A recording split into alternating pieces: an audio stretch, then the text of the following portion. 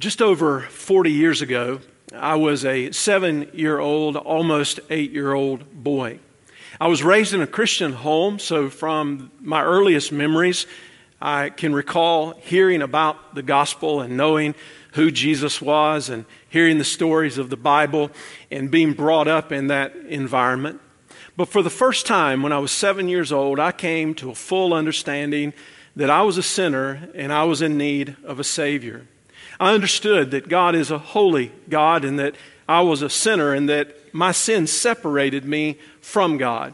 And I understood what God had done in sending His Son Jesus from heaven to earth as the long-promised Messiah, the one who would come and fulfill the law of God as only He could do, the one who would give His life as a sacrifice for our sins, who died in our place, the one who was buried in a borrowed tomb and was raised from the dead in resurrection power on the third day, the one who gave parting instructions to His church and to His disciples and then ascended back into heaven to the right hand of God the Father. I knew the basics of that story and I placed my faith and trust in Jesus Christ. A little bit after that, I was baptized in believer's baptism. I can remember the night that I was saved as clear as I can see you before me today. And I can remember the time that I was baptized when I professed my faith in Christ and the significance of that. And I can tell you that through the years, I've not always been faithful to the Lord. There have been many times where I have failed Him and done things along the way that were displeasing to Him. But I promise you, the Lord has never failed me. Even in times of my life where I have been faithless, God has always remained faithful. And that's what I want to bear testimony of here today. And as we look together at the Scripture, we're going to consider the significance of believers' baptism. And as we think about the significance of believers' baptism, we can't understand the baptism without understanding the gospel. So you'll see these interwoven together as we consider the Scripture together today. And if you have your Bibles, I'd invite you to turn to what we commonly know as the Great Commission. And we're going to read that here in just a moment as we think through this subject of believers' baptism. Now, Jesus completed His purpose on the earth, His mission to seek and to save that which was lost. He finished His work, and after He was raised from the dead, He was on the earth for some days, and it was time for Him to go back to be with the Father in heaven. And He gave some parting instructions to His disciples. And by way of giving these instructions to His disciples, we have the Word, and these instructions are for us as well. And I begin reading in Matthew chapter 28 and verse 18. And it says, Jesus came near and He said to them, all authority has been given to me in heaven and on earth. Go therefore and make disciples of all nations, baptizing them in the name of the Father and of the Son and of the Holy Spirit, teaching them to observe everything I have commanded you. And remember, I am with you always to the end of the age. Jesus gave a direct command or imperative here in this passage. At first glance, you might think that that direct command or imperative is go, but that's not it at all.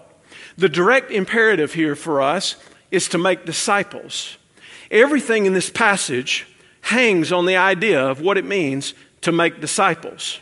Now, Jesus told us how we're to make disciples, and He says we're to go. Literally, the intent there is as you are going, as you are progressing through your life, as you are going about your time on this earth, you are to make disciples.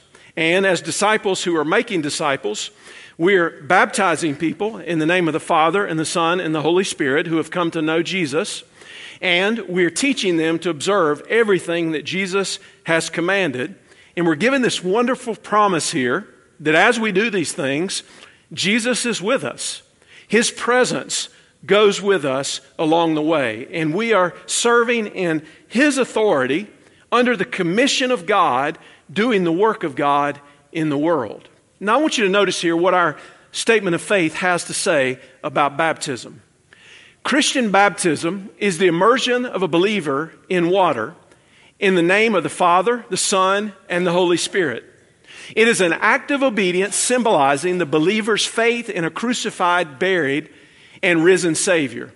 The believer's death to sin, the burial to the old way of life, and the resurrection to walk in newness of life in Christ Jesus. It is a testimony to his faith in the final resurrection of the dead. Being a church ordinance, it is a prerequisite to the privileges of church membership and to the Lord's Supper. What I want to do in these few moments that we have together are share with you three truths about baptism. And the first is this: baptism is a profession of faith. Baptism is a profession of faith. Now, Matthew's gospel records for us the beginning of Jesus' public ministry. It's interesting that from the birth of Jesus to the time of the public ministry of Jesus, we're not given a lot of information about his life during that time, other than that he grew in wisdom and in stature. We are given some snapshots in there, like when Jesus was in the temple and he was teaching and his parents were looking for him. But he comes fully on the scene here in the Gospel of Matthew, and his public ministry is recorded throughout the Gospel. So if you take Matthew, Mark, Luke, and John, what we basically have are a composite portrait of the public ministry of Jesus for around 3 years of the time that he was ministering, authenticating who he was as the long-awaited Messiah, and then the testimony of his death and his resurrection and his final instruction to the church. There is a man who is called John, or John the Baptist, in the New Testament. He was a cousin of Jesus. Now, John's gospel, the beloved disciple, not John the Baptist, gives us a testimony about John the Baptist. And he said that John came to bear witness to the light, but he was not the light. He came as a forerunner of the Messiah, but he was not the Messiah. He came in obedience to God to tell people that there was one who was coming who could take away their sins. So John was preaching a message of repentance and the importance of being forgiven of our sins. He was anticipating Jesus to come in his fullness, and John was baptizing with a baptism of repentance, also in anticipation of Jesus coming. So just imagine John, this character who was a prophet, who's out there in his camel's hair, and he's kind of a rough character, and he's on the backside of the Jordan River somewhere, maybe down closer to the Dead Sea. And he's preaching this message of repentance and baptism. He's awaiting Jesus, and then Jesus comes. And we're going to look at a passage in Matthew chapter 3. So if you would turn back in Matthew to chapter 3, and we'll begin reading here in verse 13. And what we have here is a testimony of what happened when Jesus was baptized. Now, Jesus was baptized as an inauguration of sense, in a sense, of his public ministry, and also as an example to us. But we see the power of the presence of God in his baptism. Matthew chapter 3 and verse 13 says, "Then Jesus came from Galilee to John at the Jordan to be baptized by him. But John tried to stop him, saying, 'I need to be baptized by you, and yet you come to me?' Jesus answered him, 'Allow it for now, because this is the way for us to fulfill all righteousness.' Then John allowed him to be baptized. When Jesus was baptized, he went up immediately from the water. The heavens suddenly opened for him, and he saw the Spirit of God descending like a dove and coming down on him. And a voice from heaven said, 'This is my beloved Son, with whom I am well pleased.'" Imagine for a moment if you were John the Baptist. You're just a servant. You're a prophet. You're doing what God set you apart to do. The Holy Spirit was with him even in his mother's womb. He's out there preaching this message of repentance, telling people that there was one who was coming, and then all of a sudden, there he was. John objected to baptizing Jesus. He said, "I need to be baptized by you." But Jesus, insistent on being baptized, told John that it was the way for them to fulfill all righteousness. So John did what Jesus told him to do, and he baptized him. In that moment, the heavens were opened, and the Spirit of God descended like a dove. And the voice of God the Father rang forth, "This is my beloved Son, in whom I am well pleased." In that moment was a manifestation of the triune God. God the Father, God the Son, and God the Holy Spirit. And it marked out the beginning of the public ministry of Jesus. Now notice the transition here, because it's an important transition. It was a culmination of the ministry of John the Baptist in a way, because now here was Jesus. His job as the forerunner of Jesus was complete. He had announced him. He was baptizing him. But it marked a transition. While it was the end of John the Baptist's ministry in that regard, at least, it was the beginning of the public ministry of Jesus. And the public ministry and the public mission of Jesus would have eternal consequences, because Jesus did what God the Father wanted him to do, and that was he left heaven and came to earth on a mission. And his mission was to seek and to save that which was lost. And he came to accomplish the purpose that God had sent him for. And now he's beginning that public ministry with his baptism. Now, if we follow the Bible, the mode of baptism is important. And the mode of baptism that is indicated in the Scripture is by immersion. The word baptizo has significance. It was used outside of the New Testament to speak of fabrics that were dyed commercially in that day, and they were dipped all the way in the water so that they would come out the color of the particular dye that they were using.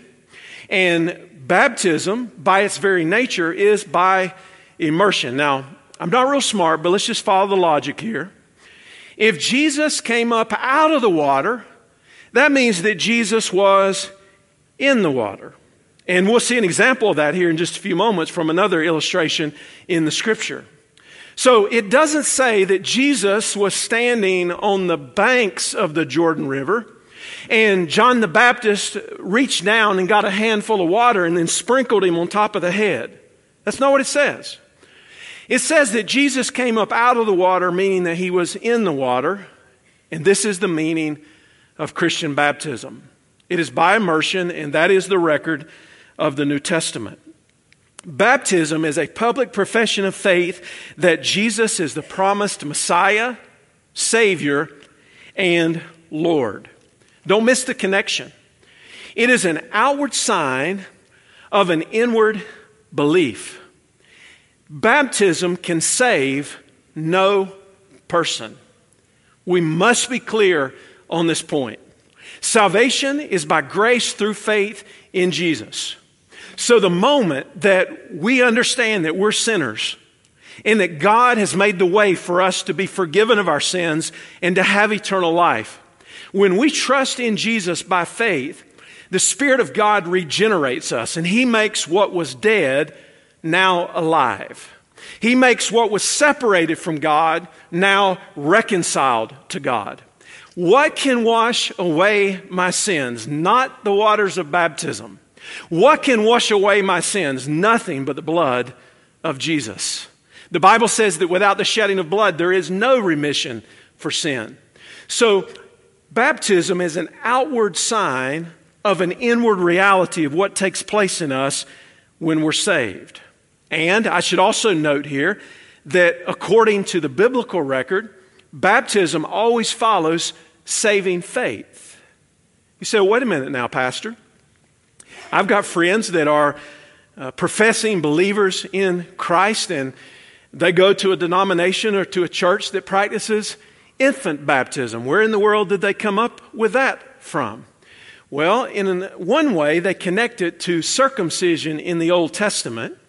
And they say that by baptizing an infant, they're carrying on with the pattern of circumcision. Some believe that that baptism confers grace, meaning that it actually saves the baby. Others believe that it's a sign of being a part of a covenant family, and at a later point in their life, they have to come to faith in Jesus on their own and be saved. Both are unbiblical. Both are wrong. They've also tried to make the argument that household baptisms in the New Testament meant that somehow infants were baptized. But you will not find one place in the Word of God that says that an infant was baptized. Every example of baptism in the Scripture is of someone who has believed in Jesus by faith, and then because of their desire to follow Him, then they make a public profession saying, I'm not ashamed to be identified with Jesus Christ as my Savior and as my Lord. So the mode of baptism is important. The significance of baptism is incredibly important. And there are two passages that I would refer to in the New Testament. One being Romans chapter 6. The other being Ephesians chapter 4.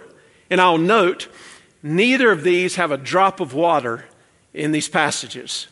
Instead, what it is it's a spiritual reality. It's telling us what happens when we are baptized by the Spirit into the family of God. So when the Spirit baptizes us, and then we in turn are baptized by immersion in believers' baptism, we're saying to the world, this is what has happened to me because my faith is in Jesus. So Romans chapter 6, verse 3 and 4.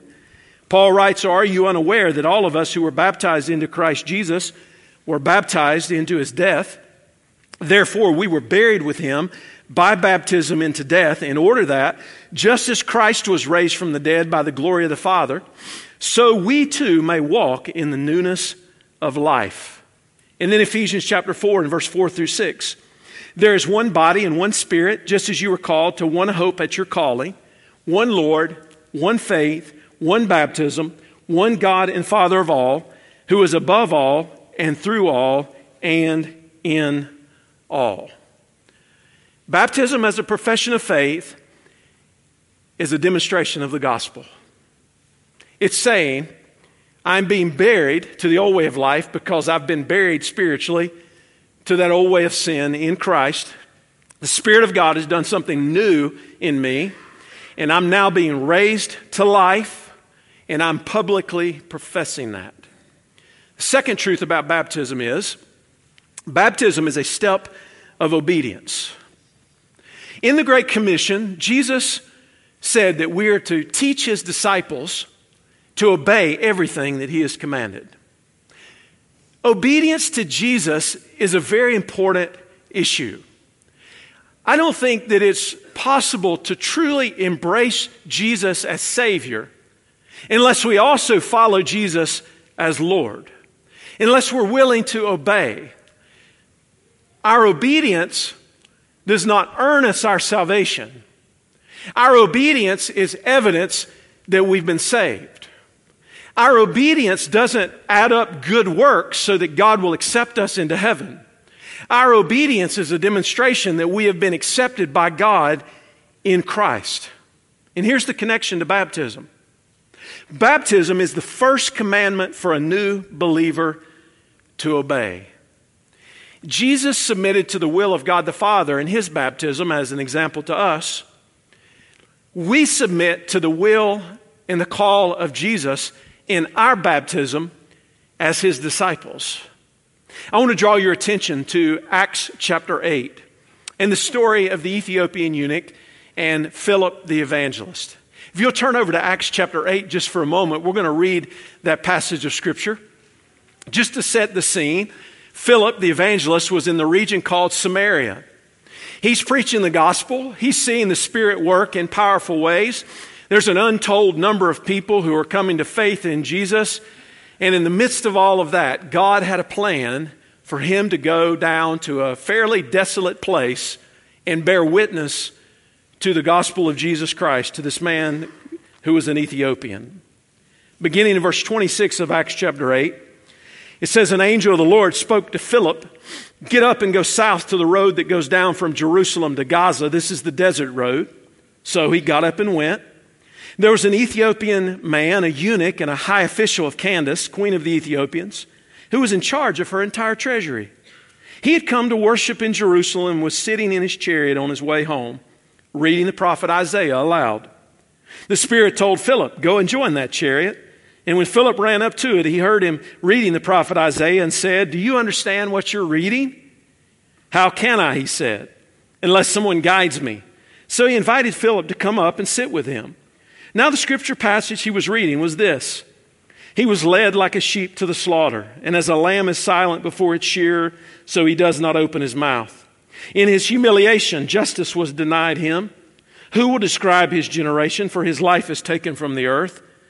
The eunuch said to Philip, verse 34, "I ask you, who is the prophet saying this about, himself or someone else?"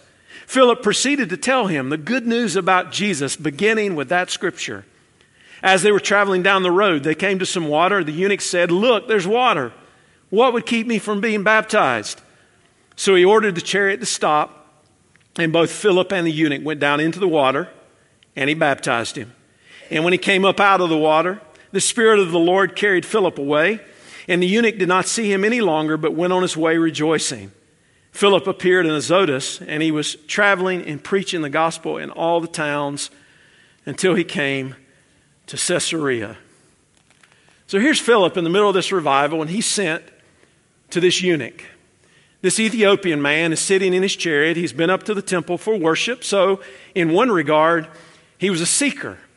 He was interested in the things of God. No doubt God had already stirred in his heart and was bringing him along to an understanding of what he needed to do to believe in Jesus. And he's sitting there reading from the prophet Isaiah when Philip comes up to him. Now, in part, this passage that is referred to here is Isaiah 53. Isaiah 53 is the Messiah, the suffering servant who would bear our sins so that we could be reconciled to God. And Philip's talking to this man. He said, "Do you understand what you're reading?" And the man said, "How can I understand what I'm reading unless somebody explains it to me?" And beginning with that scripture, Philip preached Jesus to the Ethiopian. And he believed and wanted to be baptized. Now, this was a divine appointment. Every appointment is not like that. For some of us, it's a series of events. And it's a number of people who have borne testimony to us. A number of people who have prayed for us. And I know if he had opportunity to do it this morning, my friend Craig that I baptized a few minutes ago would tell you that God has orchestrated people in his life. And some of you are here today who have been patient and explained the gospel and prayed for Craig along the way and witnessed to him as God gave you the opportunity. And there was a moment in time when God brought him to faith where he was able to open his eyes spiritually and see what the scripture was teaching and believe. So for some, it's immediate, like the Ethiopian. For some, it takes a little while longer. But for all of us who are Christians, we should want to see ourselves in the example of Philip. Philip was filled with the Spirit. Philip was ready to bear a testimony about Jesus. Philip was willing to obey what God told him to do through the Spirit and to give testimony about Jesus. And when he got there, God just used him. You see, that's what God does for us. We just have to make ourselves available to be used by God. We have to be prepared and to be filled with the Spirit and to love people enough to tell them that there's good news. And his name is Jesus. And in that moment, he baptized the Ethiopian as they came to the body of water. And I would note once again, they went down into the water and he came up out of the water, pointing again to us to the mode of immersion in believers' baptism. But he wanted to be baptized. So here's the point I want to make to you. Obedience in the Christian life begins with your yes to God. Obedience in the Christian life says, "Yes, Lord, I want to follow you. Yes, Lord, I want to obey you." And Jesus said, "If you love me, keep my commandments." And did you know that if we're not ashamed of Jesus before men, he'll not be ashamed of us before his Father in heaven? Matthew chapter 20 and verse 32 and 33 says, "Everyone who will acknowledge me before others, I will also acknowledge him before my Father in heaven. But whoever denies me before others, I will also deny him before my Father in heaven. So if the first commandment of Jesus after our salvation is to be baptized, then who would think of saying no to baptism? Let me say this another way. It will be similar to being married and being ashamed you were married. Somebody asks you, are you married? Oh, well, not sure. Now, your wife or your husband wouldn't like that very well. Jesus doesn't like it when we're ashamed of him. We would not think of doing that. And we should not think as Christians of not being baptized, because that's the commandment of Jesus. You say, well, how long should it be between the time that you come to faith in Christ and you're baptized? Well, the biblical answer is not very long. Not very long at all. In fact, if you are able to give a credible profession of faith that you have understood the gospel and that you are desiring to follow Jesus with your life, then you can be baptized. Now, obviously, we need to be careful with children. We see children sometimes follow after other children and just do it because another child is doing it, or they may not fully have an understanding of the gospel or give a good profession of faith. We have a sacred responsibility not to rush them through, but we also have a responsibility entrusted to us that if they believe the gospel and understand it like I did when I was 7 years old, then they can follow in believers' baptism because they want to obey Jesus. Suffer not the little children, but let them come unto me. So obedience in baptism is evidence of our love for Jesus. And our motivation is gratitude to God. When you get baptized, you're getting up there in that water and you're just saying, thank you, God, for giving me physical life. Thank you, God, for giving me spiritual life. And I want to identify my life with you because I believe that you are my Savior and Lord.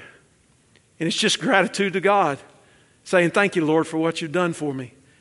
And it's a desire to bear witness for him and experience the blessing of God. Now, here's what I believe. I believe that in the heart of every true Christian is a desire for obedience. And you might be here today and you've professed Christ as your Savior, but you've not followed through with the step of believer's baptism in obedience to him. Maybe it's because you've not been properly taught, or there have been other circumstances along the way that have caused you to get distracted and not obey Jesus in this way. It doesn't matter what's happened in the past. What matters is today, as you understand the gospel and you hear the call to publicly profess him, will you obey Jesus and be baptized? The third truth is baptism is a connection to the church. Now, don't miss this, because individualism and consumerism and mobility have caused church membership in general just to fall by the wayside in many regards. Many people don't think that it's important at all. And I don't have time this morning to fully build the case for why I believe church membership is actually a thing in the New Testament, and I believe that it is, and I can make a strong and a solid case for that. So let me just lay a quick foundation here for you and help you understand why baptism is important as a connection to the church. When you come to faith in Jesus, you become a part of the global and eternal family of God. You belong to him because of what Jesus has done and because of the Spirit bringing you to life. Your sins are covered. You have the gift. You're on your way to heaven. But when you are baptized, you are connecting yourself to a local body of believers for accountability, for worship, for service with your spiritual gifts, for the organizing of God's mission and God's ministry. And you're just saying, these are the people that I'm going to serve God with, and we're going to be faithful to carry out the mission of God in the world. Now, if you're thinking, let me say here just quickly, by way of the illustration I gave in the last point in Acts chapter 8, there was no church visibly and locally, to what our knowledge is, to which the eunuch was baptized and entered into. But Acts was also formative It was the time where the church was being established, the principles were being put into place, and we should not use one example like that and say, well, therefore, baptism has nothing to do with the church, because that's not the record of the New Testament at all. In fact, if you look at the record of the New Testament, here's the pattern. People believed in Jesus, they were baptized, and they were added to the number of the church. Now, I find that interesting. Why would it say that people were being added daily to the number of the church? Well, apparently, they knew what the number was. Apparently, they knew who was gathering with them to worship and to work for God, and they knew who they were responsible for in the ministry of God's Word, in the carrying out of God's work in the world. And repeatedly, there are references in the New Testament to members of the household of God. So there are examples in Scripture where the structure of leadership is dependent on the local church. The commitment to serve is dependent on the local church. Discipline for the purpose of correction and restoration, should people go off on a tangent and be in a wrong way with their relationship to the Lord, is within the context of the local membership of the church. The ordinances are exercised through the ministry of the church, baptism and the Lord's Supper. These are all responsibilities through the local church. And here's what the Scripture says in Ephesians chapter 2 and verse 19 and 20. You are no longer foreigners and strangers, but you are fellow citizens with the saints and members of God's household, built on the foundation of the apostles and prophets, with Christ Jesus himself as the cornerstone. So it's by way of mutual commitment, and it's also by way of our witness to the world. That we've died, we have been buried to self, and we are raised to walk in the newness of life. Baptism declares you are a follower of Jesus Christ. Baptism is a demonstration of your faith in and your commitment to Jesus. And baptism is important as a foundation for the Christian life. So I ask you these two questions as I close. First, have you come to know Jesus as Savior and Lord? It's a straightforward question. It's a yes or no. There's no maybe answer here. It's not a I hope so. It's either yes or it's no. So have you said yes to Jesus? Have you said yes to the good news? And are you right with God? If you are, and you have, you got a lot to be thankful for.